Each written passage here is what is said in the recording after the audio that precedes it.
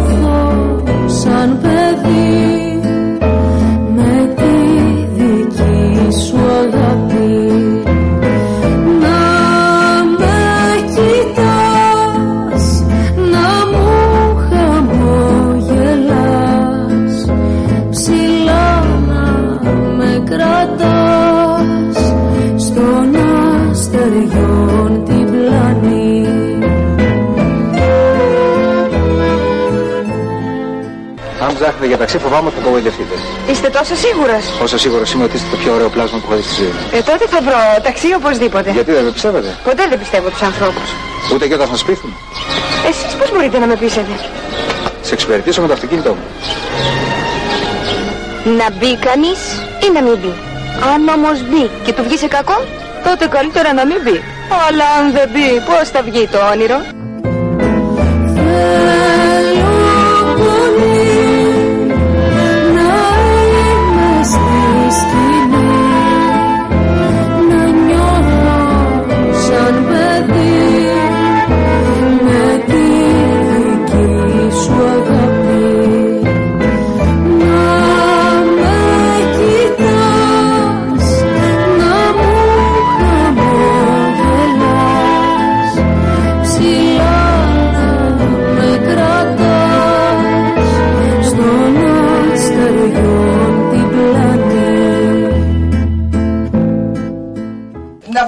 Τα ξερόχορτα μέσα από την ψυχή μας, μέσα από την καρδιά μας, μέσα από το μυαλό μας και να τον ακολουθήσουμε σε ένα πολιτιστικό ταξίδι. Γιατί μόνο με τον πολιτισμό θα μπορέσουμε να μείνουμε ζωντανοί. Τι κι αν μας πάρουνε τα σπίτια, τα χωράφια, τα μπέλια, τις συντάξεις, τους μισθούς, την ψυχή μας δεν θα τους επιτρέψουμε να μας την πάρουνε. Πιστοί στην παράδοσή μας, στα ήθη, στα έθι μας, στα τραγούδια, στις μουσικές μας, θα τρέξουμε σε όλες τις γειτονιές, στα χωριά, στις πλατείες, στις πόλεις, να αφυπνίσουμε πολιτιστικές συνειδήσεις και να αναπροσδιορίσουμε τους εαυτούς μας. Γιατί εμείς λέμε όχι στην απεσιοδοξία, όχι στη θλίψη, όχι στην κατάθλιψη, ναι στην αισιοδοξία. Ναι στην ελπίδα, ναι στο όνειρο.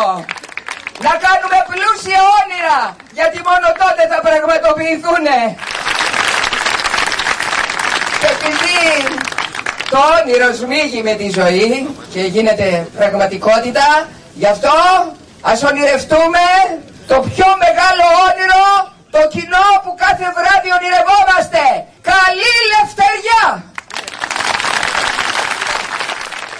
Το αφιέρωμά μας σήμερα στο ρόλο του Σαββάτου είναι στην ηθοποιό Ketty Papanika. Ή κάποιο τραγούδι ετοιμάζετε ή κάποια γυναίκα σας απασχολεί? Ούτε το ένα ούτε το άλλο. Α, μάλιστα. Το κοριτσάκι που τάσπαγε χτες το βράδυ στο κέντρο, Για χάρη σου. Πελάτησα ήσουνα, το κέφι σου έκανες. Όπως, σκληράδα. Πώς από τα μέρη μας? Περαστική και καλότυχη. Περαστική και καλότυχη, Ωραία. Τι μπορώ να κάνω για σας? Τίποτα. Απλώς να μιλήσουμε. Λοιπόν, θα μου πεις πώς βρέθηκες μπροστά μου? Σύμπτωση.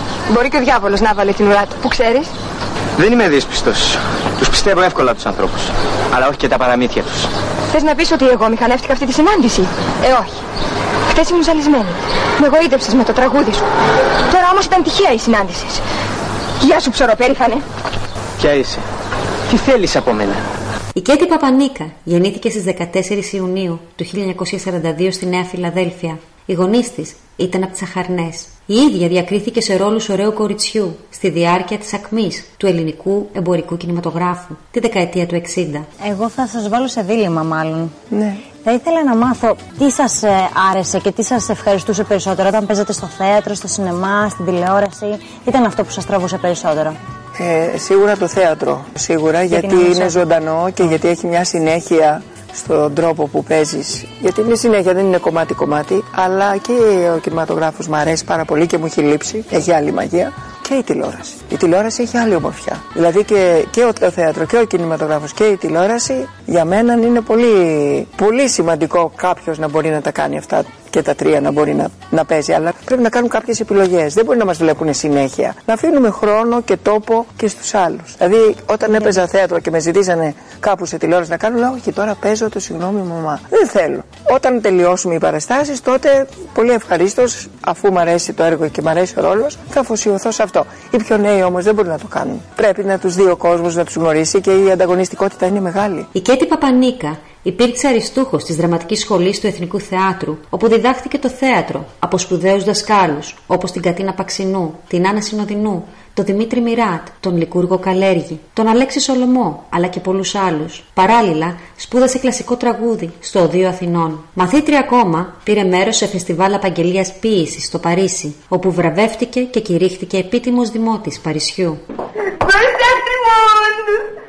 Όχι κυρία Ρενέ, μα δεν σας περιμέναμε, Περάστε, καθίστε κυρία Ρενέ. Δεν είναι κανένας εδώ? Εγώ. Θέλετε καφέ? Καφέ δεν μπορώ, τώρα έχω δουλειά μέσα. Μα γιατί ήρθατε? Τώρα δεν τηλεφωνήσατε? Ναι, τηλεφώνησα, αλλά δεν έπρεπε να έρθείτε αμέσως. Ναι, Ζουλφαλέ, έπρεπε να σας δω. Μονός? Ευτυχώς. Τουλά? Τουλά.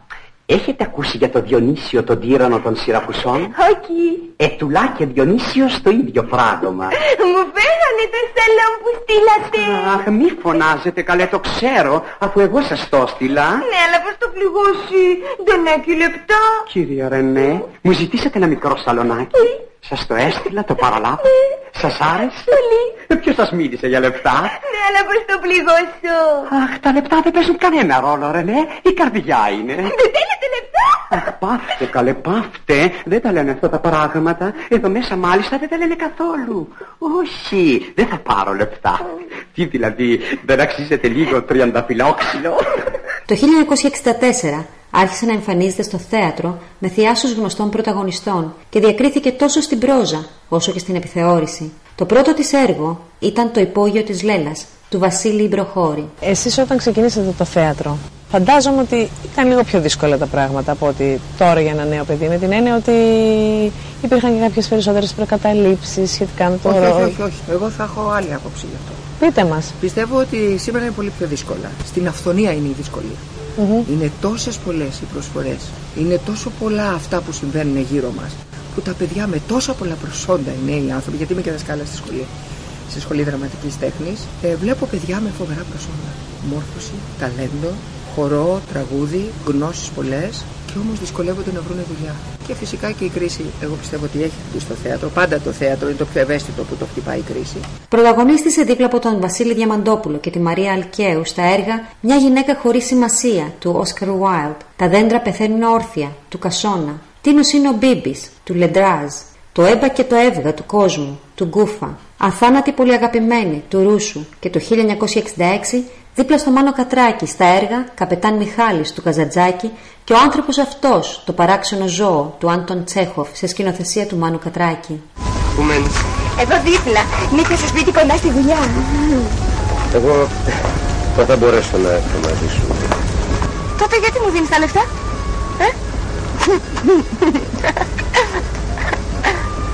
Για να μπορέσεις να κοιμηθείς ένα βράδυ μόνος σου. Από εκεί και πέρα συνεργάζεται με πάρα πολύ σπουδαίους ηθοποιούς σε σημαντικά έργα Ελλήνων και ξένων συγγραφέων, υπογεγραμμένα από τους μεγαλύτερους σκηνοθέτες. Ενδεικτικά να σας πω: Μια Ιταλίδα από την Κυψέλη, του Τσιφόρου. 12 μήνες καλοκαίρι, του Μιχαηλίδη. Εδώ Deutsche Welle, του Πυθαγόρα Φιλιππούλη. Αχ, αυτή η γυναίκα μου, του Βασιλιάδη Νικολαίδη. 8 γυναίκες κατηγορούνται. Ο αγαπητικός της Βοσκοπούλας. Χαμάμ γυναικών. Τριαντάφυλλο στο στήθος, του Τενεσί Βίλιαμς. Η κυρία του κυρίου, καινούρια σελίδα. Κραυγή γυναικών. Μύδια του Ευρυπίδη στο Ηρώδειο και σε φεστιβάλ σε όλη την Ελλάδα. Η νύχτα της άλωσης με το Επιρώτικο θέατρο. Κωνσταντίνος Παλαιολόγος, του Ζήκα. Και το θέατρο μας βοηθάει να ξεπεράσουμε πολλά. Οι τέχνες, γενικά οι τέχνες. Μας βοηθάει να ξεπεράσουμε και αυτές τις δύσκολες ώρες που ζούμε όλοι μας, σε όποιο χώρο και αν βρισκόμαστε, γιατί σίγουρα είναι δύσκολες ώρες. Και έχουμε μια ελπίδα μέσα από την τέχνη να δυναμώσουμε και να διεκδικήσουμε αυτά που πραγματικά μας ανήκουν και αυτά που πραγματικά θέλουμε. Και να έχουμε αξίες στη ζωή μας, τις οποίες κάπου σιγά σιγά τις είχαμε ξεχάσει. Η Ketty Papanika έκανε περιοδίες στην Ελλάδα και στο εξωτερικό. Πήρε μέρος σε διεθνές φεστιβάλ «Η νύχτα των ποιητών» με αποσπάσματα από μονολόγους αρχαίας τραγωδίας, της Μύδιας, της Ηλέκτρας και της Αντιγόνης, με τίτλο «Της δε Βίος», σε σκηνοθεσία του Κώστα Μπάκα, στη Σαρδινία, όπου και τιμήθηκε με το πρώτο θεατρικό βραβείο ερμηνείας. Ξεκουράζομαι με τη δουλειά μου, ξεκουράζομαι με το θέατρο, πάω στο θέατρο, παίζω με τον κόσμο. Εύχομαι και παρακαλώ το Θεό να με έχει καλά και να μπορώ να βγαίνω στη σκηνή σωστά και ωραία και να έχω ανταπόκριση, να έχω από τον κόσμο την αγάπη που μου δίνουν και τους δίνω. Η παράσταση αυτή που κάνουμε, εγώ την αλλάζω, που τελειώνει η παράσταση και γινόμαστε όλοι μια αγκαλιά. Μια αγκαλιά, τι μου δίνει δύναμη ο κόσμος. Θέλω κι εγώ να του δώσω ό,τι καλύτερο μπορώ. Με τα χρόνια σιγά σιγά που περνάνε. Δίνω την ψυχή μου σε αυτό το έργο και μ' αρέσει. Και μετά είμαι χαρούμενη. Είμαι λυτρωμένη.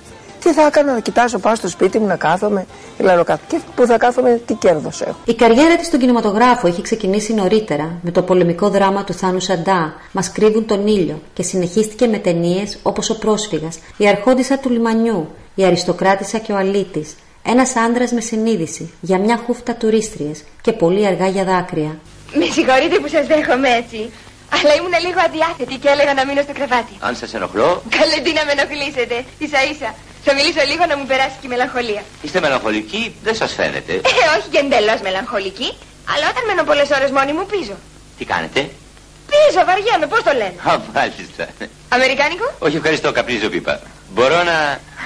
Μα βέβαια, ρωτάτε. Μερικοί ενοχλούνται με τη μυρωδιά του καπνού. Εγώ δεν ενοχλούμαι με τίποτα. Από αυτά εννοώ.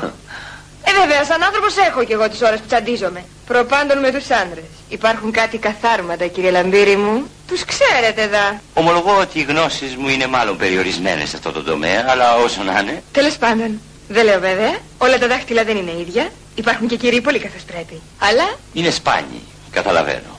Στον κινηματογράφο έπαιξε σε περισσότερο από 50 ταινίες, με πιο χαρακτηριστικές την κωμωδία του Ντίνου Δημόπουλου, «Μια Ιταλίδα από την Κυψέλη», το 1968, με την οποία έγινε ευρύτερα γνωστή, και την αισθηματική κομμεντή του Γιώργου Τσιμπερόπουλου, «Άντε γεια», το 1990, όπου ξεδίπλωσε το ταλέντο της.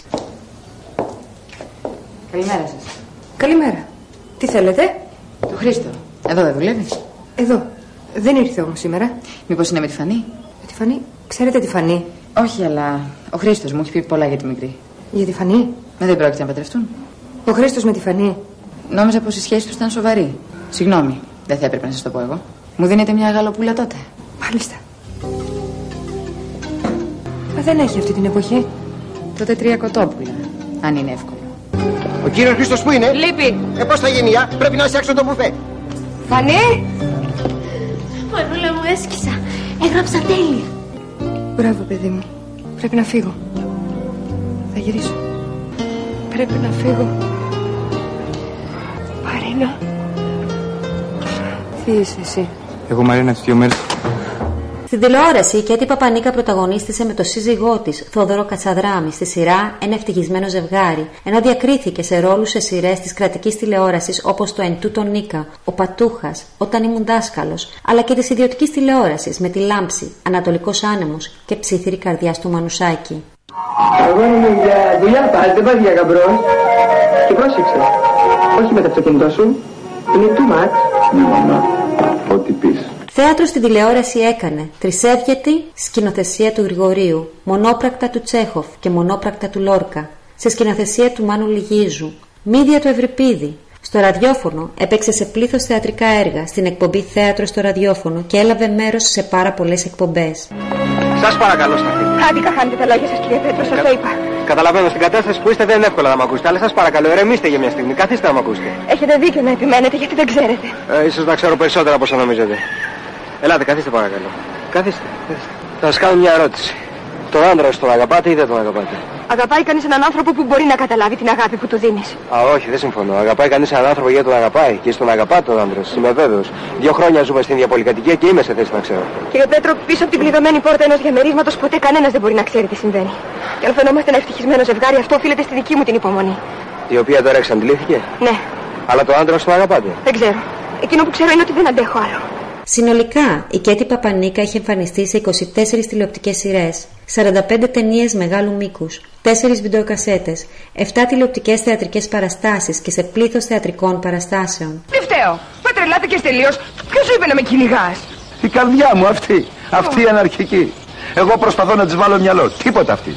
Βρε εσύ της λέω. Η γυναίκα είναι παντρεμένη. Η γυναίκα είναι κυρία. Η γυναίκα είναι σοβαρή. Η γυναίκα είναι η γυναίκα. Η γυναίκα είναι της Νέας Δημοκρατίας. Του Αντρέα είμαι. Τόσο το χειρότερο. Τίποτα αυτή. Και τίποτα. Δεν καταλαβαίνει τίποτα. Μου το λέει ξεκάθαρα. Είμαι ερωτευμένη. Ή την κερδίζεις ή κλείσε θέση στο πρώτο νεκροταφείο. Να, κοιτάξτε. Κοιτάξτε να δείτε πώς τι πάει. Σας παρακαλώ. Μας κοιτάζει ο κόσμος. 0 πρόβλημα. Πώς 0? Για να μην μας κοιτάει, να βρεθούμε κάπου μόνοι μας. Εσείς και αυτοί. Πού θέλετε, θέλετε εδώ, θέλετε εκεί, θέλετε παρακάτω, θέλετε στην άκρη του κόσμου, πού θέλετε. Θέλετε στο κανάπε, θέλετε στην Κονολού, θέλετε στο Άλσαρβατό, θέλετε στο παράδεισο, θέλετε στο διάστημα, πού θέλετε. Καθίστε και οι δυο σας και βρέστε τα. Ποιοι οι δυο μας? Εσείς και η καρδιά μου. Έχει τιμηθεί με το κρατικό βραβείο πρώτου γυναικείου ρόλου το 1990 για την ερμηνεία της στην ταινία «Άντε γεια» του Τσεμπερόπουλου. Φεύγει η κυρία Πρόεδρος. Ύστερα από τι έγινε, νομίζω πως έχω κάθε δικαίωμα να φύγω. Αντιθέτως, έχετε άμεση υποχρέωση ό,τι και αν έγινε να μείνετε. Άρθρον 5, παράγραφος 3 του Συντάγματος, η προσωπική ελευθερία του ατόμου είναι απαραβίαστος. Χαίρετε! Άρθρον 55 του αστικού κώδικα. Η σύζυγος υποχρεούται να κατοικεί εκεί που κατοικεί και ο σύζυγος. Άρθρον 1442, η σύζυγος έχει κάθε δικαίωμα να ζητήσει διαζύγιον. Διαζύγιο? Μάλιστα διαζύγιον.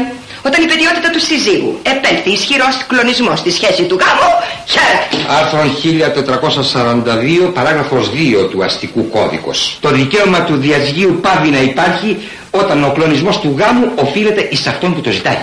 Σε μένα οφείλεται ο κλονισμός? Σε ποιον? Για να μην σου πω ότι έχω κι εγώ λόγους να ζητήσω διαζύγιο. Εσύ δεν έχεις κανένα λόγο να ζητήσεις διαζύγιο. Χαίρετε.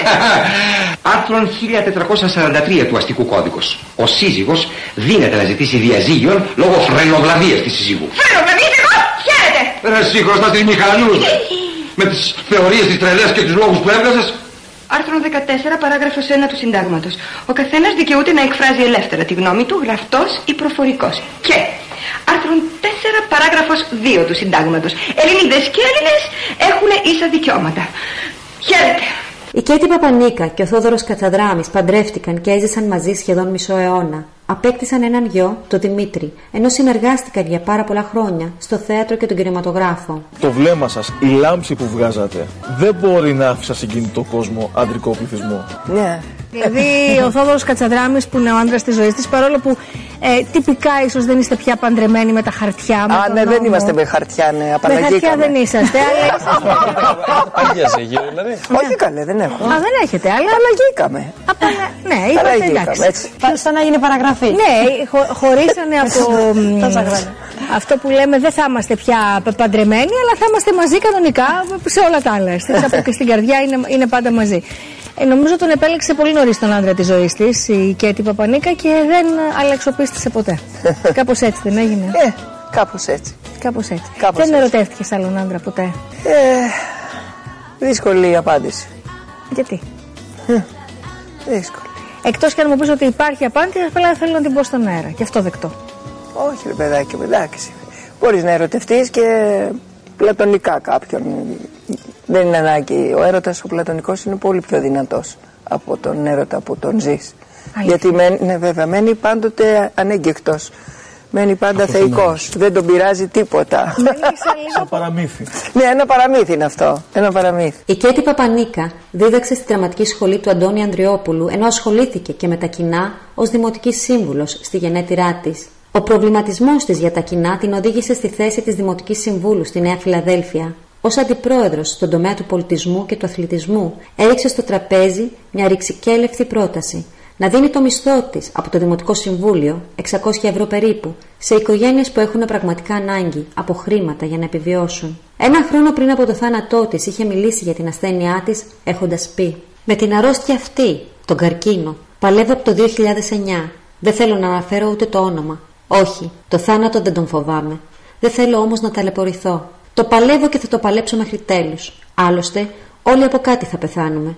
Είτε λέγεται καρκίνος, είτε άλλη αρρώστια. Του αρέσει φαίνεται το σώμα μου και έμεινε μέσα. Στην ουσία πηγαίνω έρχεται η αρρώστια μου. Η δική μου η αρρώστια είναι σε δύσκολα σημεία. Πιστεύω ότι ο τελευταίος ρόλος θα είναι στο «Συγγνώμη μαμά». Θέλω να τελειώσω με αυτόν την καριέρα μου. Περνάω την αρρώστια μου με αισιοδοξία. Προσεύχομαι συνέχεια. Έχω κάνει τάματα, αλλά το κυριότερο, βοηθάω όσο μπορώ αδύνατους για να μου τα επιστρέψει ο Θεός σε υγεία. Είχε προσθέσει η ίδια σε συνέντευξή της.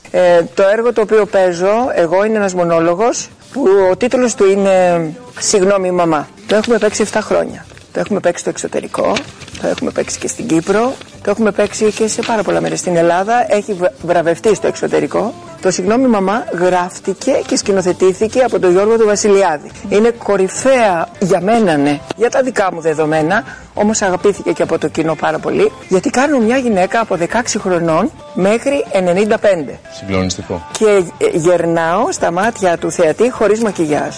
Μόνο στο τέλος βάζω μια άσπρη περούκα. Ουσιαστικά ερμηνευτικά γερνάτε.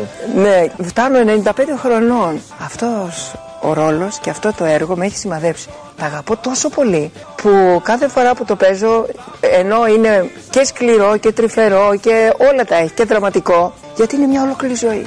Είναι πριν από τον πόλεμο, είναι στον πόλεμο, είναι η μάνα, είναι η ιερωμένη, είναι που παντρεύεται, είναι που ο άντρας της κάνει τα κόλπα ξαφνικά και χάνεται, είναι τα παιδιά που μπαίνουν στα ναρκωτικά. Είναι πολλά πράγματα που περνάει και τα ζει τόσο έντονα. Με τέτοια μαεστρία έχει γράψει ο συγγραφέας το κείμενο αυτό, το οποίο με έχει αγγίξει μέσα στην καρδιά μου. Το αγάπησα πολύ και εκείνο που βλέπω το αγαπάει και ο κόσμος. Έρχονται 1, 2, 3, 4, 5 φορές και το βλέπουν. Και ιδιαίτερα αρέσει στους γιατρούς. Και μου έχει κάνει εντύπωση. Στους γιατρούς αρέσει πολύ. Δεν ξέρω, ρώτησα ένα γιατρό. Ναι, λέω μα γιατί λέω όποτε το παίζετε θα έρχομαι να το βλέπω. Γιατί στους γιατρούς? Και το ρώτησα, μου λέει γιατί εμείς ξέρουμε το σώμα και εσύ μας αναδεικνύεις την ψυχή. Και βλέπουμε ξαφνικά αυτό που εμείς κάνουμε γιατί είναι νευροχειρουργός και ξέρουμε τα δάκτυλα αυτά. Εσείς μας παρουσιάζετε έναν άλλο κόσμο που είναι άειλος αν θέλεις. Αυτός ο κόσμος έχει εμπνευστεί από δικές σας προσωπικές εμπειρίες, από τη μαμά σας, από... Έχει εμπνευστεί όσο αφορά την ερμηνεία του. Την ερμηνεία του πάντα. Κοίταξε, σίγουρα συσσωρεύουμε εμπειρίες, γνώσεις. Και με τον τρόπο που συσσωρεύεις την κάθε γνώση και το κάθε συναίσθημα και ό,τι σου συμβεί στη ζωή σου, είναι ο τρόπος που τα συσσωρεύεις, είναι ο τρόπος που τα δέχεσαι. Γιατί υπάρχουν άνθρωποι ήρθον, είδον και απήλθον. Περνάνε, ούτε χαίρονται, ούτε γελάνε, ούτε κλαίνε. Γιατί ο άνθρωπος που γελάει πολύ, κλαίει και πολύ. Είναι φυσικό. Έχει συναισθήματα. Λοιπόν, όλα αυτά τα πράγματα που ζούμε, που έχω ζήσει, περνάνε μέσα στους ρόλους. Είναι φυσικό, είναι ο τρόπος που αντιμετωπίζεις τη ζωή, αντιμετωπίζεις και τους ρόλους. Στις 8 Φεβρουαρίου του 2015, η Κέτη Παπανίκα ανακηρύχθηκε ομόφωνα επίτιμο μέλος της Φιλοτεχνικής Λέσχης Αχαρνών. Είναι κάτι που θα θέλετε να τα έχετε ζήσει πιο πολύ από όσο όχι, ό,τι έζησα ωραία ήταν και τα άσχημα καλά ήταν, γιατί από τα άσχημα διδάχτηκα. Είμαι και άνθρωπος παρορμητικός, είμαι άνθρωπος έτσι που όταν θέλω να ζήσω κάτι θα το ζήσω. Πρέπει να το ζήσω. Γιατί αν δεν το ζήσεις, δεν προχωράς. Σου μένει εμπόδιο. Αυτά που ήθελα τα έζησα. Άλλα ήταν όμορφα, άλλα ήταν άσχημα.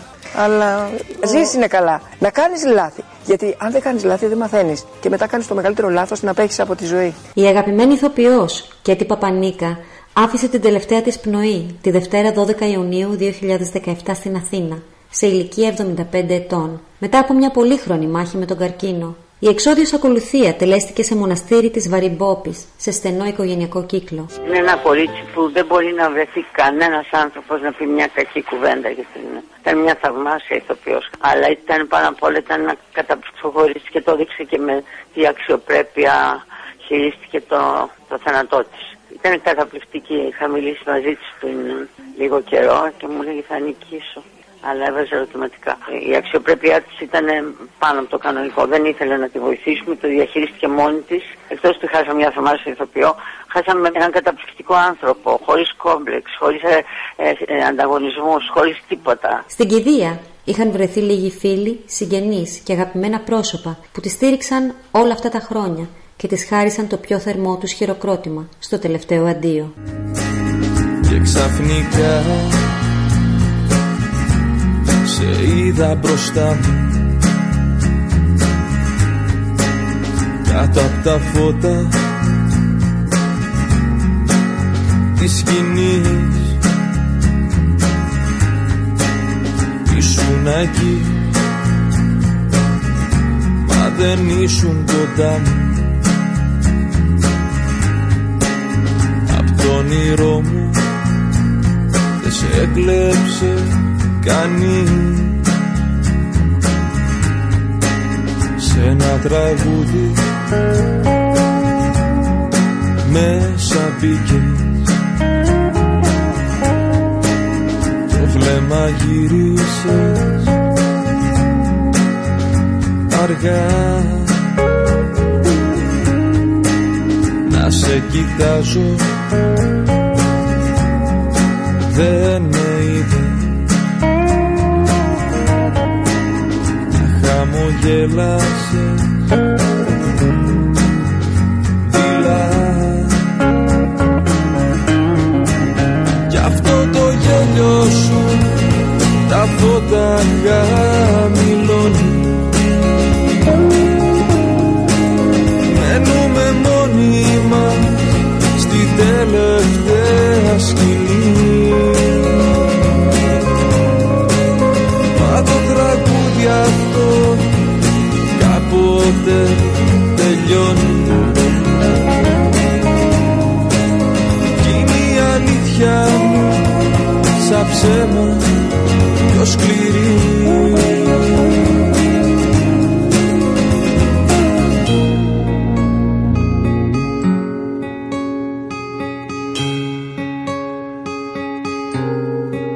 Τα δυο σου μάτια με αγγίξαν, σ' αυτό το βλέμμα χάθηκα ξανά. Ήρθαν σαν κύμα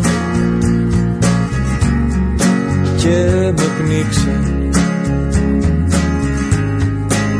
και τη μορφή σου έκανα στεριά. Γι' αυτό το γέλιο σου τα φώτα χαμηλώνει. Μένουμε μόνοι μας στην τελευταία σκηνή. Μα το τραγούδι αυτό κάποτε τελειώνει. Κι είναι η αλήθεια μου σαν ψέμα πιο σκληρή. Και ξαφνικά σε είδα μπροστά μου, κάτω απ' τα φώτα τη σκηνή.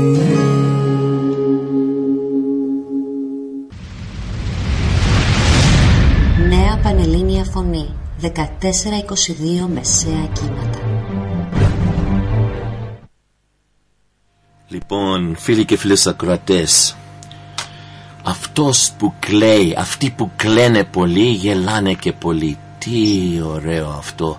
Έχουμε Στη γραμμή την Κατερίνα Simboni Paraskeva. Ακούσαμε την αφιέρωση Ketty Papanika. Μου άρεσε πάρα πολύ. Λοιπόν, λέμε καλημέρα Κατερίνα και καλώς όρισες. Εδώ η καρδιά ζεστή, το στούντιο ζεστό, όλα ζεστά, έξω κρύο. Εσείς τι κάνετε? Καλημέρα. Καλημέρα από την Αθήνα. Είναι λίγο συννεφιασμένη. Έχει κουφόβραση, δηλαδή έχει ζέστη, αλλά ο ήλιος είναι σκεπασμένος έτσι όπως είναι. Θα έχει ένα αεράκι. Περιμένουμε να πάει 4 από 4 σήμερα. Είμαστε σε υψηλή επικινδυνότητα πυρκαγιάς, εννοείται. Η Ευρώπη, δεν ξέρω αν είδατε στις ειδήσεις, πλέγεται. Έχει ένα κύμα καύσωνα που τους έχει κυκλώσει εκεί πέρα και έχουν δηλώσει έκτακτη ανάγκη σε κάποια μέρη όπως στη Γαλλία και στην Ιταλία. Εμάς προβλέπεται να έρθει αυτός ο καύσωνας, ο μίνι καύσωνας, την άλλη εβδομάδα. Οπότε προς το παρόν καλά είμαστε. Θέλω να πιστεύω ότι οι περισσότεροι θα πάνε στην παραλία, ξέρεις τώρα, τα συνηθισμένα τα καλοκαιρινά. Η Ελλάδα το καλοκαίρι είναι το κάτι άλλο, ξεχνιέσαι λίγο παρόλα τα προβλήματα και τα... Είναι τόσα πολλά τα θέματα, τι να σου λέω ρε, τι να σου λέω, δεν ξέρω αν μίλησες με τον Αντρέα το πρωί. Όχι, δεν μιλήσαμε, δεν μπορέσαμε να μιλήσουμε σήμερα. Να φύγουμε λίγο εκτός πολιτιστικών και να σας πω ότι χθες το βράδυ ήταν να ανοίξει χθες την ημέρα η πλατφόρμα του government.gr για τη ρήτρα αναπροσαρμογής της ΔΕΗ, το να μπορούμε να πάρουμε πίσω τα λεφτά μας. Περιττώ να σας πω ότι άνοιξε πολύ αργά χθες το απόγευμα. Έχει προκαλέσει πολύ μεγάλη συζήτηση γενικώ σε όλο το πληθυσμό. Όλοι συζητάνε γι' αυτό, γιατί ενώ άνοιξε η πλατφόρμα, τελικά άνοιξε μόνο για όσους έχουν το νούμερο 1 στο τέλος της φορολογικής τους δήλωσης, το αφημί τους. Οπότε αν έχει κάποιος άλλο νούμερο που δεν έχει το 1 στο τέλος, δεν μπορεί να μπει. Θα πηγαίνει αυτό μέρα παραμέρα. Δηλαδή ανά 2 μέρες θα αλλάζει και θα πάει από το 1 στο 2 μέχρι να τελειώσουν οι αριθμοί. Θα πάρει ένα μήνα περίπου να γίνουν όλες οι δηλώσεις. Και είπε η κυβέρνηση, ανακοίνωσε ότι θα πάρουν αυτοί που θα πάρουν τέλος πάντων κάποια χρήματα πίσω, τα οποία μπορεί να είναι από 18 ευρώ μέχρι 600 ευρώ, μέχρι τον Ιούλιο. Δεν ξέρω αν από αυτά που άκουσα και από τους φοροτεχνικούς που μιλάγανε στα κανάλια και από αυτά που διάβαζα κι εγώ, δεν το έχουν κάνει εύκολο, είναι πάρα πολύ δύσκολο. Αν δούνε ότι έχεις βάλει λάθος πληροφορίες ή έχεις... γιατί αυτό θα πάει με βάση τη φορολογική δήλωση που έκανες το 2020, που θα σου δώσουν πολύ ψηλά πρόστιμα. Δηλαδή εκεί που νομίζεις ότι μπορεί να πάρεις, μπορεί και να δώσεις στο τέλος. Δεν ξέρω, πολύ δύσκολο. Ενώ μας τα παίρνουν πολύ εύκολα μέσα από τους λογαριασμούς της ΔΕΗ τα χρήματα, το να μπορέσεις να πάρεις πίσω τα λεφτά σου δεν θα είναι μια εύκολη υπόθεση. Αυτό είναι ένα θέμα που μας προβληματίζει αυτές τις μέρες και θα μας προβληματίσει, πιστεύω, και για τον επόμενο μήνα. Το άλλο θέμα που άκουσα εχθές και με φρίκαρε λίγο, ήταν το θέμα με τα ταξί. Τα κακόμοιρα τα ταξί. Γιατί κακόμοιρα? Γιατί με όλη αυτή την κατάσταση με τα πετρέλαια, με τη βενζίνη και ξέρεις τώρα, δεν μπόρεσαν να ανεβάσουν τις τιμές. Και τώρα τελικά ανακοινώθηκε ότι θα ανέβουν οι τιμές στα ταξί, τα πλαφόν δηλαδή, οι ταρίφες, και θα είναι λίγο πιο δύσκολα τα πράγματα. Δηλαδή τώρα άμα βρεις ένα ταξί στον δρόμο και πίσω ότι είσαι στο κέντρο και θες να πας λίγο πιο κάτω, το flat tariff είναι 4 ευρώ minimum. Από εκεί και πέρα οι τιμές διαμορφώνονται ανάλογα. Πόσο μακριά πας, αν περιμένει το ταξί, οπότε θα υπάρχουν μεγάλες αυξήσεις. Αυτό το λέω για όσους έρθουν στην Ελλάδα ως τουρίστες. Να σας πω ότι άκουσα το πλαφόν από αεροδρόμιο προς Αθήνα είναι 55 ευρώ, συν τις αποσκευές. Οι αποσκευές είναι 0,38 το κιλό, κάτι τέτοιο. 0,38 λεπτά στο κιλό, ανάλογα πόσα κιλά, αν είναι πάνω από 10 κιλά. Οπότε ναι, είναι λίγο ακριβούτσικο το ταξί. Θα μου πεις μόνο το ταξί είναι ακριβό. Μάλιστα. Απλά εγώ σας λέω τι ακούω. Ναι, τώρα σωστά. Ρένο μου, Ketty Papanika. Αυτός που κλαίει πολύ. Γελάει και πολύ, μου αρέσει αυτό. Ήταν μια από αυτές τις ηθοποιούς που ενώ τις έχουμε δει σε πάρα πολλές ταινίες, δεν τις ξέρουμε και πολύ καλά. Δηλαδή δεν ήταν οι πρωταγωνίστριες με την έννοια όπως ήταν η Αλίκη, η Τζένι Καρέζη, πάρα πολύ γνωστές. Ήταν γνωστές, αλλά δεν είχαν αυτή την δημοσιότητα, ας πούμε, έτσι, όπως οι άλλες, η Ζωή Λάσκαρη και αυτές. Ήταν όμως μια πανέμορφη γυναίκα, είχε ένα φανταστικό χαρακτήρα και εγώ χάρηκα που την έκανα αυτή την αφιέρωση γιατί τη γνώρισα, κατάλαβα για ποιον πρόκειται Wow, lovely. Έχει σημασία όταν ασχολείσαι έτσι με τα καλλιτεχνικά να μαθαίνεις πώς είναι οι άλλοι άνθρωποι και να έχεις και μια άποψη. Δηλαδή, όταν κάποιος λέει για τον τάδε ηθοποιό, να ξέρεις. Τώρα έμαθα και αυτό μ' αρέσει σε αυτά τα αφιερώματα που κάνω, γιατί τους περισσότερους δεν τους ξέραμε. Τους ξέραμε απλά σαν ηθοποιούς και τώρα μαθαίνουμε και για τις ζωές τους, το πώς ζήσανε, το τι χαρακτήρες είχαν, το ψυχισμό τους και οι περισσότεροι ήταν πραγματικά θησαυροί. Άνθρωποι, αυτό που σου έλεγα την προηγούμενη εβδομάδα, άλλης δόνησης ρε παιδί μου, πολύ υψηλής δόνησης. Ναι. Wow. Με πολύ μεγάλη καλλιέργεια και στην ψυχή και στο μυαλό. Ναι. Κοίτα να δεις τώρα, όλη την εβδομάδα παιδεύτηκα Μάνο Χατζηδάκη. Ωραία. Έπεσε στα βαθιά. Δύσκολο το όλο εγχείρημα. Με πήρε αρκετές μέρες να το ολοκληρώσω. Βγήκε πολύ μεγάλο, Ρένο. Μου ζητάω συγγνώμη, αλλά δεν μπορώ. Δεν μπορώ έναν άνθρωπο ο οποίος ήταν 60 χρόνια, διαμόρφωσε όλη την ελληνική μουσική σε αυτή τη χώρα. Δεν μπορεί να χωρέσει σε 30 λεπτά. Είναι και πάλι δεν τον χώρεσα. Πώς να σου το πω. Δεν χωράει ο Μάνος Χατζηδάκης ούτε σε μία ώρα, ούτε σε 2, ούτε σε 4. Γιατί είναι πάρα πολλά τα τραγούδια. Είναι πάρα πολύ μουσική. Και ήταν ένας άνθρωπος που μίλαγε. Δεν ήταν ένας άνθρωπος που κρυβότανε. Έλεγε αυτά που ήθελε και αυτά που πίστευε. Και εγώ ήθελα αυτό να το μοιραστώ με τους ακροατές. Δηλαδή, ωραία είναι να παίξεις τα τραγούδια του, αλλά θα πρέπει να ακούσεις λίγο και τι είχε να πει. Και γιατί το λέω αυτό, γιατί είναι σημαντικό. Γιατί παρόλο που έχει πεθάνει και κοντεύουν 30 χρόνια, αυτά που είπε ο Μάνος Χατζηδάκης τότε, σήμερα ακόμα είναι αληθινά. Δεν έχει αλλάξει τίποτα. Από αυτά που λέει, οι προβλέψεις του, γιατί έκανε κάποιες προβλέψεις για το μέλλον της Ελλάδας, της μουσικής γενικότερα, και είναι ακριβώς έτσι. Δεν έχει. Όπως τα σκεφτόταν. Και αυτός δεν τα έλεγε από προφητικά με την έννοια ότι είχε μια μπάλα εκεί πέρα και έβλεπε το μέλλον. Καθόλου. Το έβλεπε σαν καλλιτέχνης, το έβλεπε σαν μουσικός που είχε ταξιδέψει και λίγο έξω και σου λέει: κοίτα να δεις τι έρχεται τώρα. Wow. Αλλά απ' την άλλη ήταν και αισιόδοξος ότι πρέπει να ζήσουμε. Εγώ τα λέω τώρα έτσι, γιατί την άλλη εβδομάδα θα έχετε να ακούσετε πολλή ιστορία με τον Μάνο. Χάρηκα όμως που τον έκανα, γιατί τον γνώρισα. Αν και με δυσκόλεψε πολύ η προσωπικότητά του, ήταν ένας πολύ ιδιότροπος άνθρωπος, περίεργος, ο ιδιωτικός του κόσμος ήταν ιδιωτικός, πραγματικά ιδιωτικός, δεν το μοιραζόταν, δηλαδή για την ιδιωτική του ζωή σχεδόν δεν μάθαμε τίποτα, τίποτα, πολύ λίγα πράγματα. Και αυτά μετά το θάνατό του πολλά χρόνια. Και ακόμα δεν έχουμε μάθει σχεδόν τίποτα. Να φανταστείς όταν τελείωσε το αφιέρωμα, ανακάλυψε ότι είχε υιοθετήσει έναν γιο, το οποίο αυτό δεν υπάρχει πουθενά γραμμένο. Okay. Εσύ το ήξερες? Είχε υιοθετήσει έναν γιο, ναι, ο οποίος αυτός γιος ακόμα και σήμερα διαχειρίζεται την περιουσία του, τα royalties του και την δισκογραφική εταιρεία Sirius, την οποία έφτιαξε. Αλλά θα σας πω περισσότερο για τον Μάνο την άλλη εβδομάδα. Ωραία, πολύ ωραία. Είδες πόσο πολύ με επηρέασε ο Μάνος. Απλά γιατί ήταν και η επέτειος αυτή την εβδομάδα. Ναι. Ωραία. Τώρα πάμε στα νέα. Ναι. Στις εκδηλώσεις. Να σας πω τι έχει γίνει εδώ. Ένας κακός χαμός. Όλη η Αθήνα είναι μία σκηνή. Μία τεράστια σκηνή. 43 μέρες. Πάνω από 70 εκδηλώσεις, 17 γειτονιές. Ο Δήμαρχος Αθηναίων Κώστας Μπακογιάννης, με αφορμή την έναρξη του προγράμματος Όλη η Αθήνα μια σκηνή, είπε ότι ο πολιτισμός είναι αυτό που έχουμε ανάγκη αυτή την περίοδο. Να βγούμε, να ψυχαγωγηθούμε, να διασκεδάσουμε στα άλση, στα θέατρα, στις πλατείες της γειτονιάς μας, με την οικογένειά μας, τους φίλους μας, τις παρέες μας. Και αυτό ακριβώς προσπαθεί το νέο πρόγραμμα Όλη η Αθήνα μια σκηνή, στηρίζοντας πάλι, όπως κάνανε και την περίοδο της πανδημίας, τους καλλιτέχνες, τους εργαζόμενους στον πολιτισμό, για να μπορούν να απολαμβάνουν υπέροχα αθηναϊκά πολιτιστικά καλοκαίρια. Και τώρα ο Δήμος Αθηναίων φέρνει για πρώτη φορά τον πολιτισμό στην οθόνη των κινητών μας με ένα κλικ. Στο έστειλα χτες το βράδυ. Ναι, το είδα αυτό. Σαν ένα link. Όλες οι τρέχουσες και μελλοντικές εκδηλώσεις του Δήμου Αθηναίων, πολιτιστικά μουσεία, πολιτιστικά νέα, μουσεία, venues, μπορείς γρήγορα μέσα από τα χέρια σου, μέσα από ένα επίσημο portal που έχει ο Δήμος Αθηναίων, που λέγεται culturesathens.gr, να ενημερωθείτε για κάθε τι που συμβαίνει αυτή τη στιγμή στην πόλη και στη γειτονιά σας. Είναι δωρεάν, μπορείτε να το κατεβάσετε και σαν πρόγραμμα, σαν application, εφαρμογή στο iOS ή στο Android.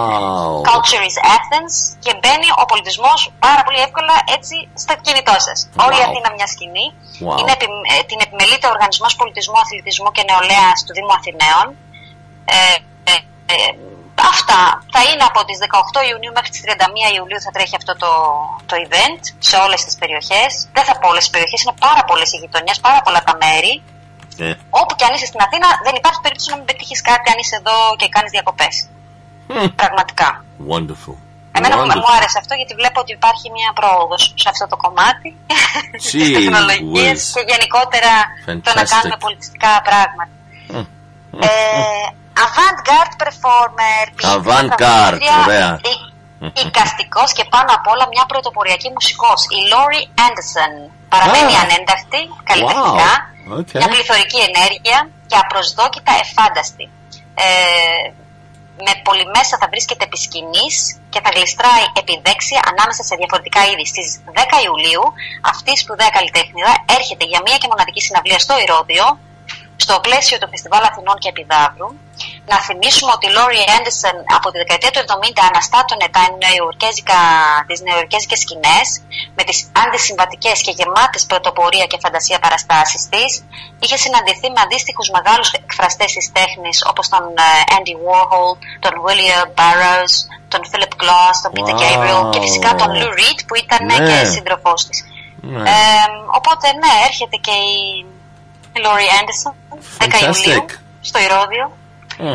Επίσης, ένα φανταστικό αφιέρωμα στο ερωτικό ταξίδι ταξιδεύει στην Ελλάδα ο Μάριος Φραγκούλης αυτό το καλοκαίρι.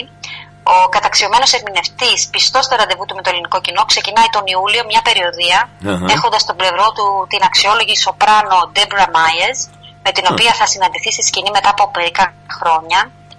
Το πρόγραμμα αυτό θα το παρουσιάσει στις καλοκαιρινές του συναυλίες και θα αποτελεί ένα ταξίδι στο χρόνο, από τον κόσμο, δηλαδή μια μουσική περιπλάνηση musical του Broadway, του Hollywood, εμπλουτισμένα με στιγμές σημαντικές από την προσωπική του δισκογραφική δουλειά. Right. Μάριος Φραγκούλης. Oh, fantastic. Πάμε μια βόλτα στην Πάτρα, η οποία Πάτρα και αυτή προσπαθεί να κάνει κάτι πολιτιστικό.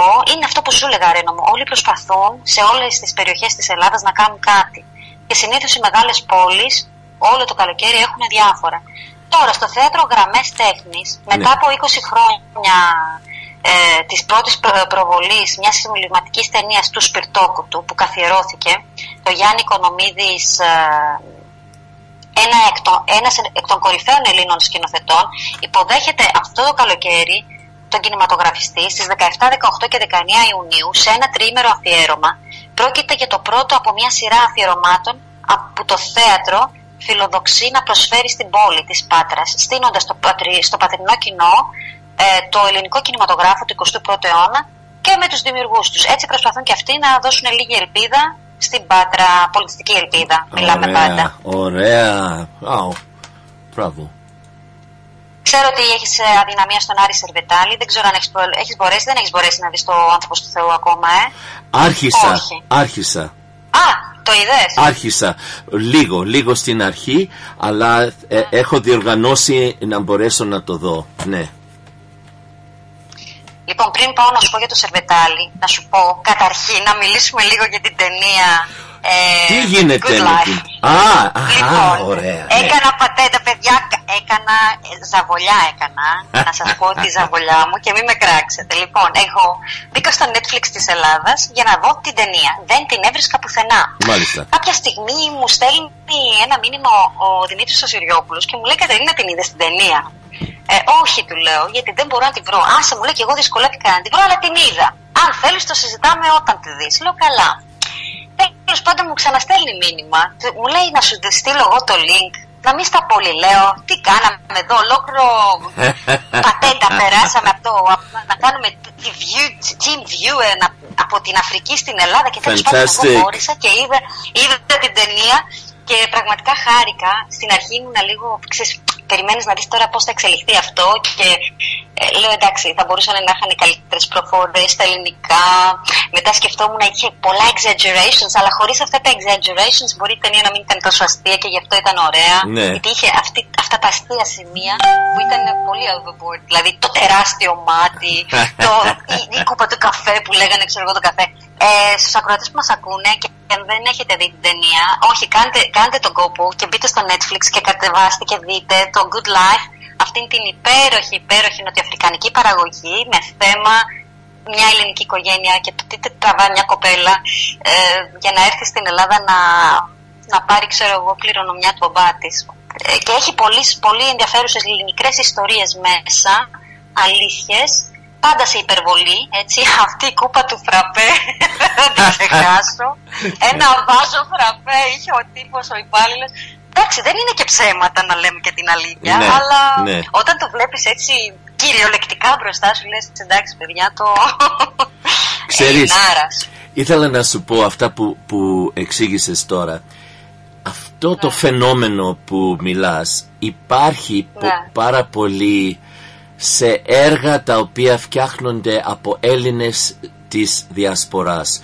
Γιατί το λέω αυτό? Θυμάμαι όταν βγήκε το My Big Fat Greek Wedding, μου ζητήσανε να πω ένα λόγο, speech at the beginning, και μίλησα και ήρθε μια κυρία σε μένα όταν έγινε μετά το έργο, έξω είχαν δεξίωση, και ήρθε μια κυρία και μου λέει, να σου πω κάτι, αυτά που είπες, αυτό που δείχνει αυτό το έργο, εμείς δεν είμαστε έτσι καθόλου, δεν ζούμε έτσι, δεν σκεφτώ. Της λέω, κυρά μου, έτσι που έκφρασε η Νία Βαρδάλος τη ζωή της, τη διασπορά, εγώ σου λέω το ζω ακριβώς όπως είναι. Και το ίδιο εγώ ξέρω πως αυτά που βλέπω και εκφράζω και κάνω είναι της διασποράς.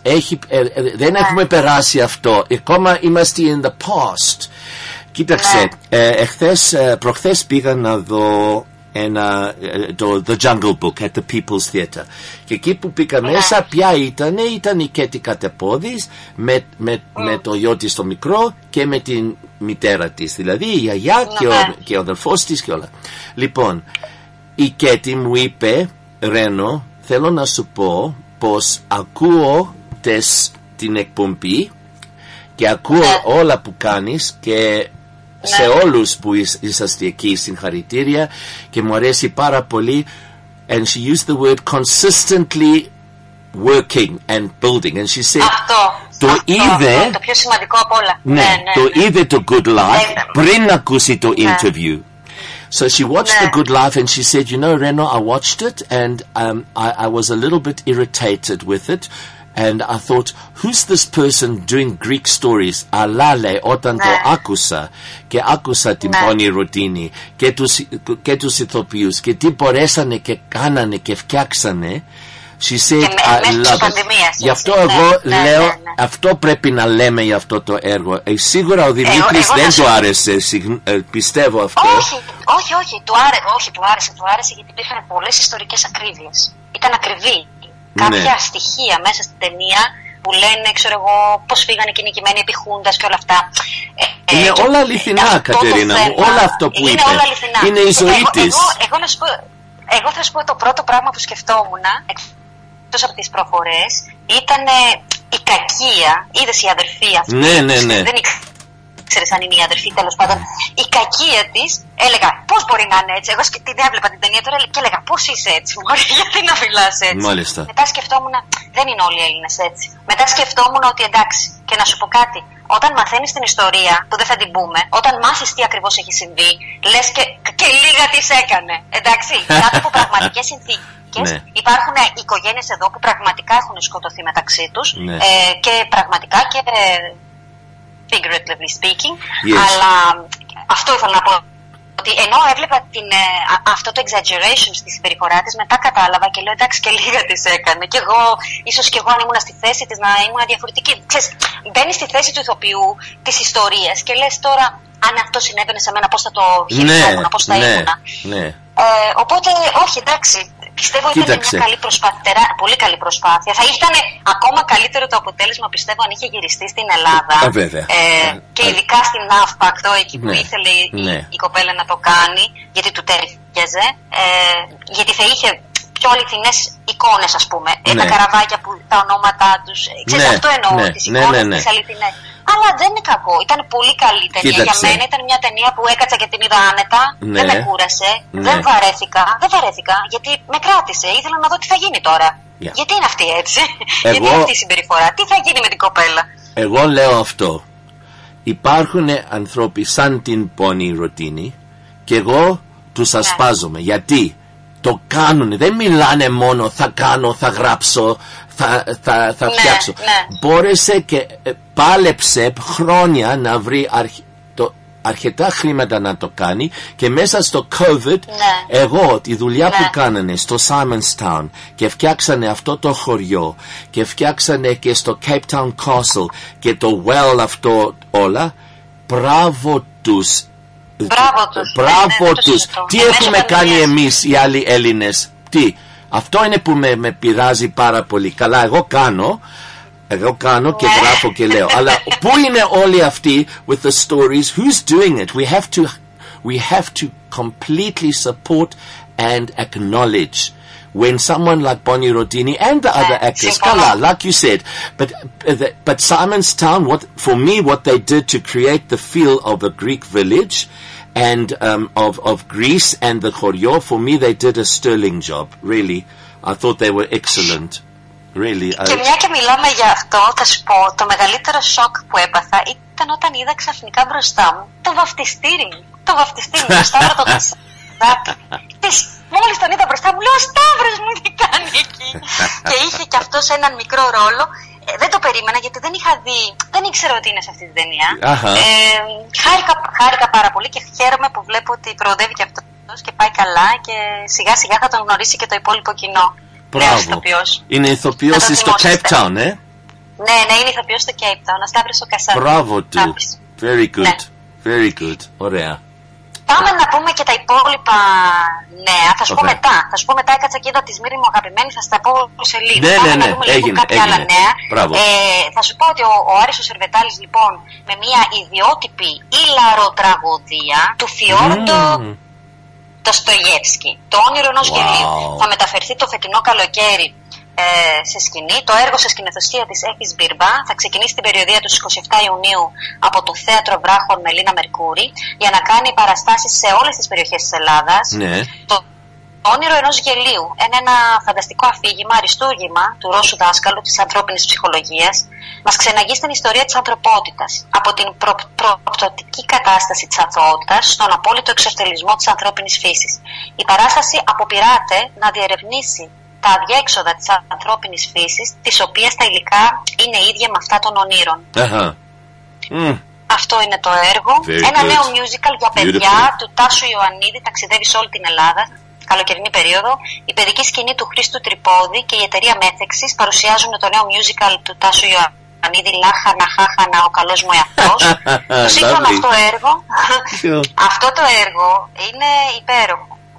Είναι υπέροχο. Το σύγχρονο πλαισιώνεται από ένα λαμπερό cast ηθοποιών, μια ζωντανή ορχήστρα επί σκηνής, εντυπωσιακές βίντεο προβολές, εφάνταστα σκηνικά, πολύχρωμα κουστούμια, και δημιουργεί μια θεαματική εμπειρία για γονείς και παιδιά.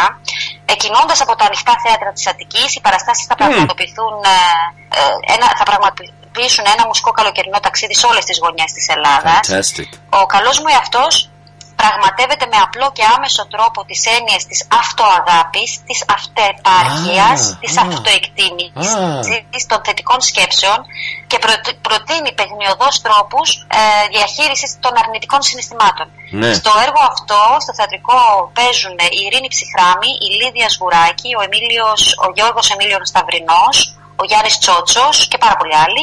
Μουσικούς έχει το Γιώργο Εμιλιανό Σταυρινό στα πιάνο και στα κρουστά, και ο Αλέξανδρος Ζουγανέλης σαξόφωνο φλάουτ. Very good. Μια καταπληκτική παράσταση, αυτό θα σας αρέσει πάρα πολύ. Η ιστορική παράσταση του πρώτου Έλληνα καραγκεζοπαίχτη, του Μημαρού, έρχεται το φετινό καλοκαίρι στον κήπο του Μέγαρου Μουσικής. 150 χρόνια μετά από το πρώτο ανέβασμα, ο Ηλίας Καρελάς αναβιώνει το θρυλικό έργο Θέατρο Σκηνών, ο Μεγαλέξανδρος και ο Δράκος, τις 4, 5, 11 και 12 Ιουλίου στον κήπο του Μεγάρου Μουσικής, με τη συνοδεία μιας παραδοσιακής μουσικής μπάντας που θα παίξει ζωντανά το BAM Trio. Να σας πω λίγο την ιστορία αυτού του έργου. Πολλοί μπορεί να μην ξέρουν, γιατί έχουμε και νέους ακροατές και μπορεί και εσύ να μην ξέρεις. Το έργο αυτό έχει ρίζες στη μυθολογία και τη λαογραφία. Αποτέλεσε τη σύγχρονη Ελλάδα στη σύγχρονη Ελλάδα ήταν πηγή έμπνευσης για πολλές μορφές τέχνης. Το 1950 διασκευάστηκε σε μορφή μπαλέτου από τη Ραλού Μάνου σε μουσική του Μάνου Χατζηδάκη και το 1956 παίζεται ως επιθεώρηση από τον θίασο της Σοφίας Βέμπο σε χορογραφία του Γιάννη Φλερή. Το 1961 δημοσιεύεται εικονογραφημένο στην εφημερίδα Μεσημβρινή, ενώ το 1963 κυκλοφόρησε σε δίσκο από την EMI με τη φωνή του Ευγένιου Σπαθάρη. Ο Μέγας Αλέξανδρος και ο Δράκος είναι ίσως το πιο γνωστό έργο με έντονο και ιδιαίτερο εικαστικό χαρακτήρα του κλασικού ρεπερτορίου στο ελληνικό θέατρο σκιών. Συντεριάζεται τον θρύλο του Αγίου Γεωργίου και την παράδοση του Μέγα Αλέξανδρου. Η παρουσία του πάνω στον Μπερδέ όλων των γνωστών τύπων προσφέρει ποικιλία ηχοχρωμάτων, ντοπιολαλιές και γίνεται αφορμή για ένα οδηπορικό σε αντιπροσωπευτικούς σκοπούς και τραγούδια του τόπου μας. Αυτό θα είναι μια πολύ ιδιαίτερη και φαντάζομαι ιστορική παράσταση για το θέατρο σκιών. Γιατί έχει μεγάλη ιστορία και απλά συνεχίζεται η ιστορία. Συνεχίζεται.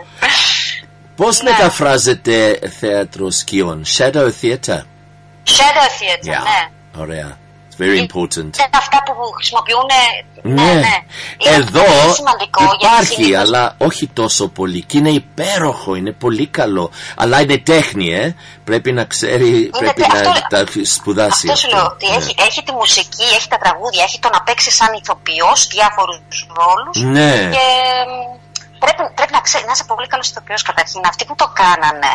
Δηλαδή ο Ευγένιος Σπαθάρης, αν κάτσεις και δεις ποτέ, αν μπεις στο YouTube και βρεις Ευγένιο Σπαθάρη, Καραγκιόζη και κάτσεις και το δεις, έστω και λίγο, θα καταλάβεις είναι ένας άνθρωπος που κάνει διάφορες φωνές με διαφορετικές προφορές, που ξέρει όλο το έργο απ' έξω, όλα τα lines. Fantastic. Και είναι one man play. Αλλά παράλληλα πρέπει να χειρίζεται με τα χέρια του όλα τα διαφορετικά κουκλάκια. Ναι. Πραγματικά είναι τέχνη. Ναι, δεν είναι εύκολο αυτό, έτσι. Excellent. Ωραία. Okay. Πολύ τέχνη, πολύ καλή τέχνη. Τώρα πάμε να δούμε μουσική. Λοιπόν, συναυλίες. Έχουμε πάρα πολλές συναυλίες. Εγώ θα σου πω κάποιες τώρα, γιατί ανακοινώθηκαν επίσημα. Λοιπόν, ο πλέον δημοφιλής εκπρόσωπος της ελληνικής ροκ σκηνής. Ροκ. Ο Λάκης Παπαδόπουλος. Ή αλλιώς ο Λάκης με τα ψηλά ρεβέ. Μαζί με τον Γιάννη Γιοκαρίνη και τον Νίκο Γιώγαλα και τον Γιάννη Μιλιόκα. Θα ενώσουν τις μουσικές τους δυνάμεις αυτό το καλοκαίρι και ταξιδεύουν και αυτοί σε όλη την Ελλάδα. Από τις 28 Ιουνίου θα βρίσκονται στη σκηνή του Φάλι Ροσάνα Theater για μια συναυλία που θα φέρει στο κοινό μνήμες από προηγούμενες δεκαετίες, μαζί με τα πιο ξέφρενα τραγούδια, μοναδικό χιούμορ, τρελή εφηβεία εννοείται, και προσπαθούν να σαμποτάρουν και να γκουρβάρουν την ροκ ιστορία. Επίσης, το πάρτι, το αξέχαστο πάρτι της Βουλιαγμένης έχει συνδεθεί, ρε παιδί μου, με τον Λουκιανό και Λαϊδόνη. Όλοι θυμούνται το πάρτι της Βουλιαγμένης του Λουκιανού, το οποίο έχει γράψει μεγάλη μουσική ιστορία. Αυτό όμως δεν σημαίνει ότι δεν μπορεί να ξαναγίνει. Κάπως έτσι σκέφτηκε ο Κωστής Μαραβέγιας, ο οποίος αποφάσισε να διοργανώσει το δικό του πάρτι στην ακτή της Βουλιαγμένης. Το Σάββατο 9 Ιουλίου έχει ονειρευτεί να κάνει μια συναυλία δίπλα στην άμμο, δίπλα στο κύμα, βουτιά και ρεφρέν, μακροβούτι και κουπλέ, σώματα μαλλιά με άμμο, ρούχα ποτισμένα στην αλμύρα, μαγιό και παρεό. Έχει καλέσει φίλους του, δεν μας έχουν ανακοινώσει ακόμα ποιοι θα είναι μαζί του. Πάντως προβλέπεται μια καλοκαιρινή πασαρέλα, πάνω στην οποία θα παρελάσουν φίλοι του τραγουδιστές, βιρτσουόζοι, μουσικάντιδες, DJs με χαβαγιάνας και ψηλά καπέλα. Και αυτό ακούγεται πολύ ενδιαφέρον. Πολύ ωραίο. Ναι, τουλάχιστον είναι outdoor events. Δεν ξέρω, έχεις παρατηρήσει τι γίνεται εδώ πέρα? Ναι. Μια επιθετικότητα του κορονοϊού που προσπαθούμε να τον ξεχάσουμε, αλλά δεν μας αφήνει και ο Θεός να βάλει το χέρι του. Μάλιστα, άκουγα προχθές την κυρία Λινού, η οποία είναι εκπρόσωπος της κυβέρνησης για τα θέματα υγείας, και είπε ότι επιβάλλεται η χρήση μάσκας. Γιατί ξέρεις τι κάνανε? Απαγορεύσανε, είπανε δεν χρειάζεται να φοράς μάσκα. Τους αφήσαν όλους ελεύθερους και βγήκε η γυναίκα και είπε: σας παρακαλούμε πολύ, επιβάλλεται η χρήση μάσκας ειδικά σε κλειστούς χώρους, ειδικά σε μέρη που έχει πολύ κόσμο. Μην βγάζετε τις μάσκες. Η μετάλλαξη που κυκλοφορεί αυτή τη στιγμή εδώ είναι της όμικρον 4 και 5, σαν αυτή που είχατε στην Νότια Αφρική πρόσφατα. Και είναι αρκετά δύσκολη γιατί δεν την πιάνουν τα εμβόλια, δεν κατάλαβες.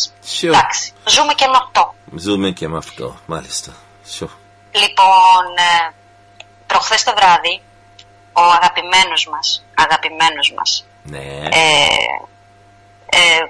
Κωνσταντίνος Αργυρός, κόλλησε στο μυαλό μου. Κωνσταντίνος Αργυρός. Ναι.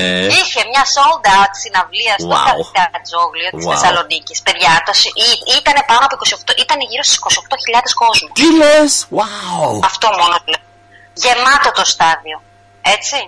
Μαζί με τη Φουρέρα και Rack and Light, έτσι λέγεται το συγκρότημα. Λοιπόν, ο καλλιτέχνης έδωσε αυτή τη συναυλία στη Θεσσαλονίκη. Είδα πλάνα, τα ανέβασε ο ίδιος στο Instagram του, μπορείτε να βρείτε να τα δείτε. Ναι. Τρομερός, φοβερός και πολλής κόσμος. Πάντως είπε ότι από αυτή τη συναυλία αποφάσισε να δωρήσει μέρος της προσωπικής του αμοιβής για φιλανθρωπικό, όχι για φιλανθρωπικό σκοπό, για τη φροντίδα των αδέσποτων της πόλης της Θεσσαλονίκης συγκεκριμένα. Έτσι.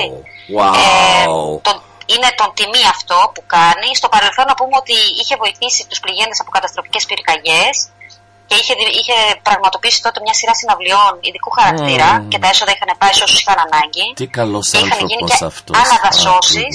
Τώρα είναι για τα δέσποτα. Να σας πω ότι ο Κωνσταντίνος Αργυρός ταξιδεύει και αυτός όλο το καλοκαίρι σε μεγάλα στάδια και μεγάλα θέατρα στην Ελλάδα και την Κύπρο με το ελεύθερο tour. Μια μεγάλη μουσική παραγωγή με εξαιρετική αισθητική. Αυτά είναι τα καλλιτεχνικά μας νέα. Τώρα, αν έχουμε χρόνο, να σου πω. Έχουμε. Χθες τη Σμύρνη μου αγαπημένη και συγκλονίστηκα για άλλη μια φορά. Ξέρεις τι μου έκανε εντύπωση αυτή την ταινία? Εγώ περίμενα ότι θα είναι υπερπαραγωγή και ότι είναι αντάξια μιας χολιγουντιανής ταινίας, ας πούμε, γιατί είναι πραγματικά όπως ήταν η Ευτυχία, έτσι, πολύ καλής παραγωγής, έτσι είναι και η Σμύρνη. Η Σμύρνη μου αγαπημένη. Wow. Καταρχήν μιλάνε στην ταινία 3 γλώσσες. Μιλάνε, τι 3, 4. Υπάρχουν σκηνές που μιλάνε αγγλικά και αγγλικά με πολύ καλή προφορά, Ρένο μου. Δηλαδή είναι οι ξένοι ηθοποιοί αυτοί που παίζουν τους ρόλους. Μιλάνε αγγλικά με πολύ ωραία προφορά. Υπάρχουν Τούρκοι που μιλάνε τουρκικά. Υπάρχουν και Έλληνες που μιλάνε τουρκικά στην ταινία. Και υπάρχουν και γερμανικά. Όλες οι γλώσσες είναι αυθεντικές, δηλαδή δεν είναι προσπάθησαν να μάθουν τη γλώσσα. Ήταν καλλιτέχνες που ξέρανε τη γλώσσα. Φανταστικά κουστούμια, φανταστικά σκηνικά, τα σκηνικά. Εγώ ήξερα ότι η ταινία είχε γυριστεί στη Μυτιλήνη το μεγάλο κομμάτι της, αλλά είχαν γυριστεί και πλάνα, ειδικά το κάψιμο της Σμύρνης ήταν στο Φάληρο, εδώ στον Άλυμο τέλος πάντων, στον Άλυμο. Και θυμάμαι την ημέρα που κάνανε τα γυρίσματα που καιγόταν η Σμύρνη, ήταν τις μέρες που καιγόταν η Πάρνηθα και η Κοπράτους Πολιτεία, όλο εδώ το κομμάτι της Αττικής. Και ήταν κόκκινος ο ουρανός, κόκκινος ο ήλιος, η ατμόσφαιρα αποπληκτική και αυτά τα πλάνα, ο κόκκινος ήλιος είναι και μέσα στην ταινία και είναι πραγματικές εικόνες από την Αθήνα που καιγόταν εκείνη την ημέρα. Αυτό που με συγκλώνησε, ενώ ξέρω την ιστορία, ξέρω τι έχει γίνει στη Σμύρνη και μετά από το κόκκινο ποτάμι που το είδα πρόσφατα και αυτό, επηρεασμένη και από αυτό, δεν μπορεί να σε αφήσει ανέγκυχτο αυτή η σκηνή στο τέλος, δηλαδή που γίνεται η καταστροφή της Σμύρνης και όλοι που αποπατιούνται, χάνει η μάνα το παιδί και το παιδί τη μάνα. Προσπαθήσανε να μην το κάνουν gruesome. Πρόσεξε, τα πλάνα προσπαθήσαν να μην είναι τόσο αιματοβαμμένα, αιματοκαταστάσεις που να πραγματικά, αλλά όσο να είναι, δεν μπορεί να μη σ' αγγίξει. Δεν μπορεί να μη σ' αγγίξει. Και αν είσαι ευαίσθητος, θα κλάψεις και θα ραγίσει η καρδιά σου. Και λέει και πολλές αλήθειες, και ιστορικές αλήθειες, και έτσι ακριβώς όπως συνέβησαν τα πράγματα και από όλες τις πλευρές. Και από τη μεριά των Εγγλέζων και από την μεριά των Αμερικανών και από την μεριά των Ελλήνων και των Τούρκων, και προσπαθείς δηλαδή κάπου εκεί να ψάξεις να βρεις πού είναι όλη η αλήθεια. Και η αλήθεια είναι ότι ο κόσμος υπέφερε άδικα. Άδικα. Όλο μία αδικία. Πάντως όποιος δεν το έχει δει, σας συνιστώ να το δείτε όπως μπορείτε να το δείτε. Δεν ξέρω που θα το βρείτε. Είτε το βρείτε στο ίντερνετ μέσα από αυτά τα illegal sites. Τι να σας πω, δεν έχω να σας δώσω. Το ξέρω ότι δεν είναι καλό αυτό που λέω, αλλά τι να πω. Ναι, κάπως πρέπει να τη δείτε.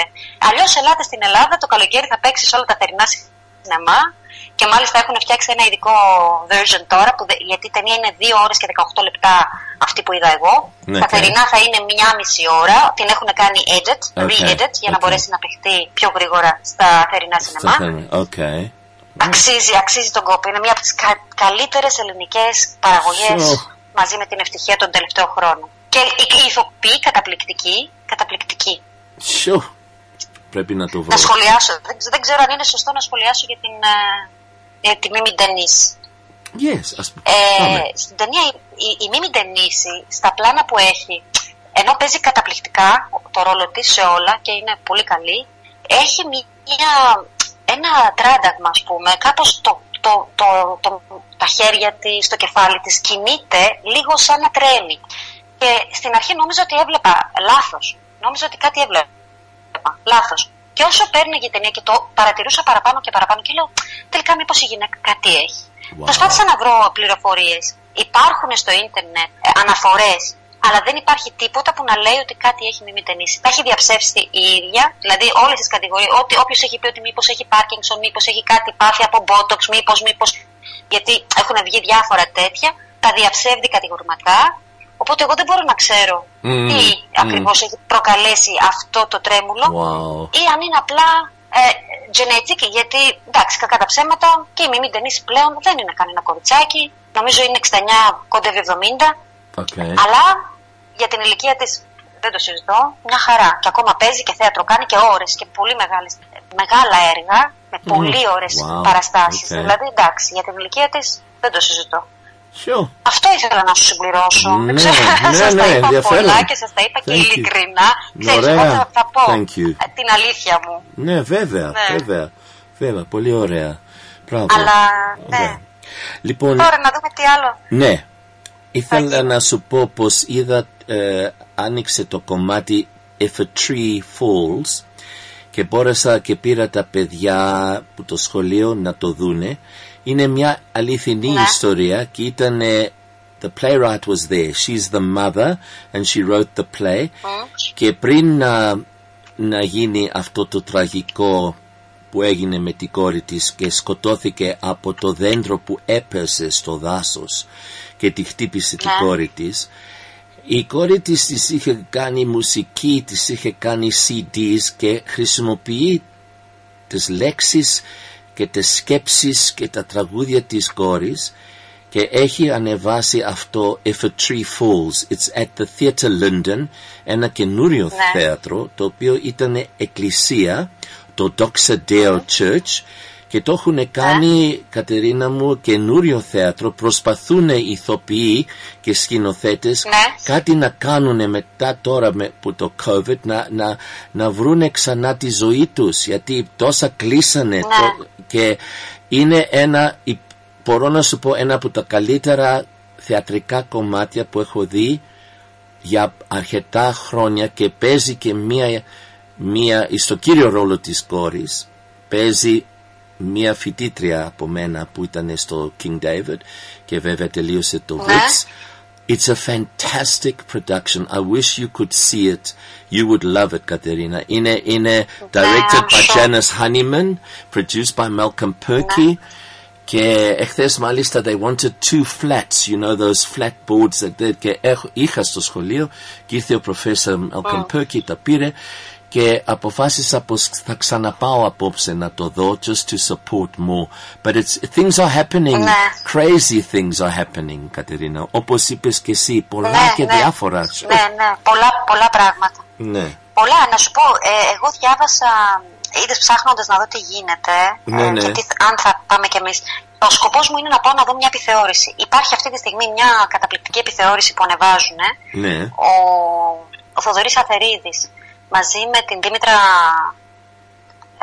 πώς τη λένε, Δήμητρα, κόλλησε το μυαλό μου. Οκ, πειράζει. Τέλος πάντων, ναι, αυτοί όλοι μαζί παίζανε μαζί με τους, τον, ρε παιδί μου τώρα, είδες, Alzheimer's. Τέλος πάντων, ανεβάζουμε μια φανταστική επιθεώρηση. Θα σου πω, η επιθεώρηση λέγεται Τι ζούμε ρε. Τι ζούμε ρε. I love it. Λοιπόν, διάβαζα, όταν το είδα σαν είδηση, λέω για να δούμε πώς θα πάει και αυτό, γιατί οι επιθεωρήσεις τα τελευταία χρόνια δεν ήταν καλές.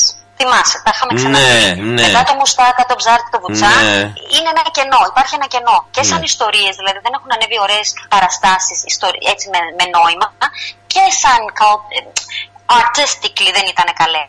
Και λοιπόν αυτό ξεκίνησε την προηγούμενη εβδομάδα και διάβασα κριτική από τον Ιάσονα Τριανταφυλλίδη, ο οποίος αυτός κριτικός είναι πολύ πικρόχολος, δηλαδή όταν γράφει είναι πικρός, πολύ πικρός. Και όμως είπε για την καλύτερη επιθεώρηση μετά από πάρα πολλά χρόνια. Wow. Φανταστική δουλειά από όλες τις απόψεις, δηλαδή και από μουσική και από ιστορία, το θέμα, το script, όλα είναι τέλεια. Και για να τα λέει αυτός, φαντάζεσαι. Και έχω πει ότι θα πάω, θέλω να πάω να το δω. Ναι, βέβαια, πρέπει. Αυτή την επιθεώρηση, γιατί δεν είναι συχνά που ανεβαίνουν καλές επιθεωρήσεις. Ναι. For sure. Έχω κλείσει εισιτήρια να πάω στο Disney Child's Concert Return of the Parthenon. Okay, there you go. Ναι, έχω κλείσει, θα σας τα πω όταν πάω. Τις εντυπώσεις μου όσον αφορά αυτή τη συναυλία, που θα είναι φανταστική, γιατί είναι και ξένοι και Έλληνες τραγουδιστές επί σκηνής, για έναν καλό σκοπό. Πολύ καλό, ναι. Ωραία. Ναι. Okay. Αυτά. Λοιπόν, θα βάλω τώρα, θα βάλω τον Κωνσταντίνο Αργυρό. Πρέπει να βάλω. Ναι, θα το βάλω. Ναι, ποιο θα βάλεις? Ελεύθερος. Ελεύθερος. Ναι, θα το βάλω αυτό. Και αυτό είναι αφιέρωμα σε όλους που ακούνε αυτή τη στιγμή, αλλά ιδιαιτέρως για τους αγαπημένους μας ηλικιωμένοι. Και πρέπει να πω πως έχουμε τόσα interviews, Κατερίνα μου, μας έρχονται κάθε μέρα 2, 3, 4 requests for interviews. Μετά από τώρα έχω ακόμα 3 που θα πάρω τηλέφωνο και σήμερα θα τελειώσουμε 12:30. Τόσο έχει πάει, προσπαθούμε να βοηθήσουμε. Πρέπει να βοηθήσουμε αυτούς, γιατί προσπαθούν, όπως είπαμε κάτι να κάνουν, κάτι να ξανανεβάσουν. So it's going a bit mad, but anyway, από μένα λέω ευχαριστώ πάρα πολύ ως συνήθως και thank you πάρα για το αφιέρωμα, και η Τούλα και η Βαρβάρα που φτιάχνετε τα podcasts, όλα αυτά, thank you very very much.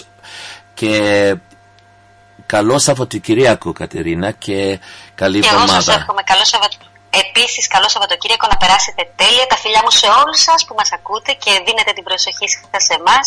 Εμείς είμαστε ευγνώμονες που μας ακούτε πάρα πολύ, δεν το συζητώ. Ναι, ραντεβού. Okay.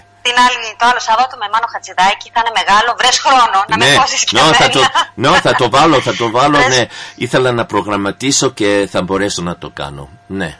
Ωραία. Εντάξει. Okay. Φιλάκια πολλά, θα λέμε το άλλο Σάββατο. Γεια σου, Κατερίνα. Bye bye. Bye.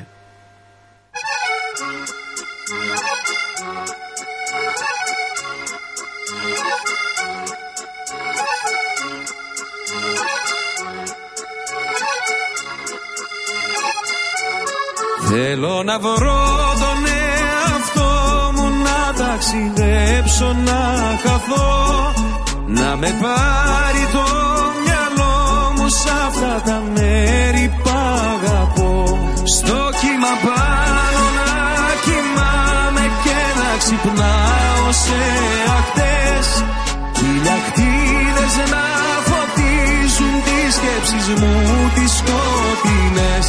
Ελεύθερος για μια ζωή, ελεύθερος για μια ζωή, ελεύθερος για μια ζωή, ελεύθερος για μια ζωή.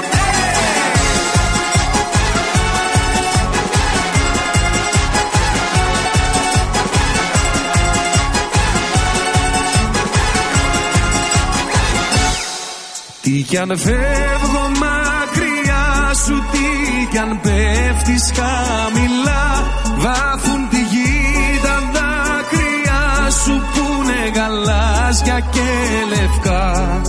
Τι κι αν είμαι μακριά σου, εγώ σε αισθάνομαι εδώ. Γαλάζια είναι τα αισθήματά σου και το μέλλον σου λευκό. Ελεύθερος για μια ζωή, ελεύθερος για μια ζωή, ελεύθερος για μια ζωή, ελεύθερος για μια ζωή.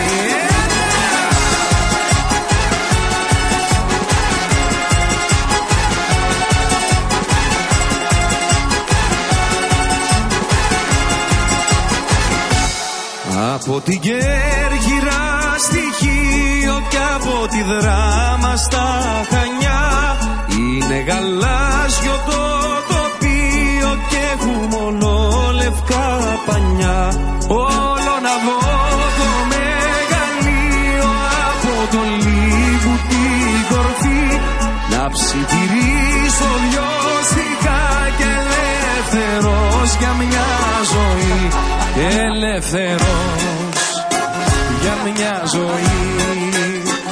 Ελεύθερος για μια ζωή. Ελεύθερος για μια ζωή.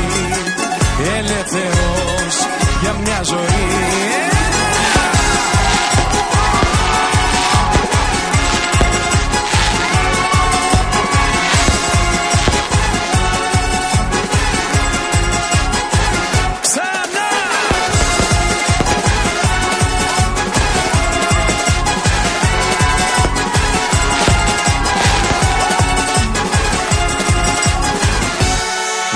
Φοβάμαι να ξεφύγω, μα ούτε να παρέκτραπω, και την καρδιά μου να ανοίγω σε κάποιον περαστικό.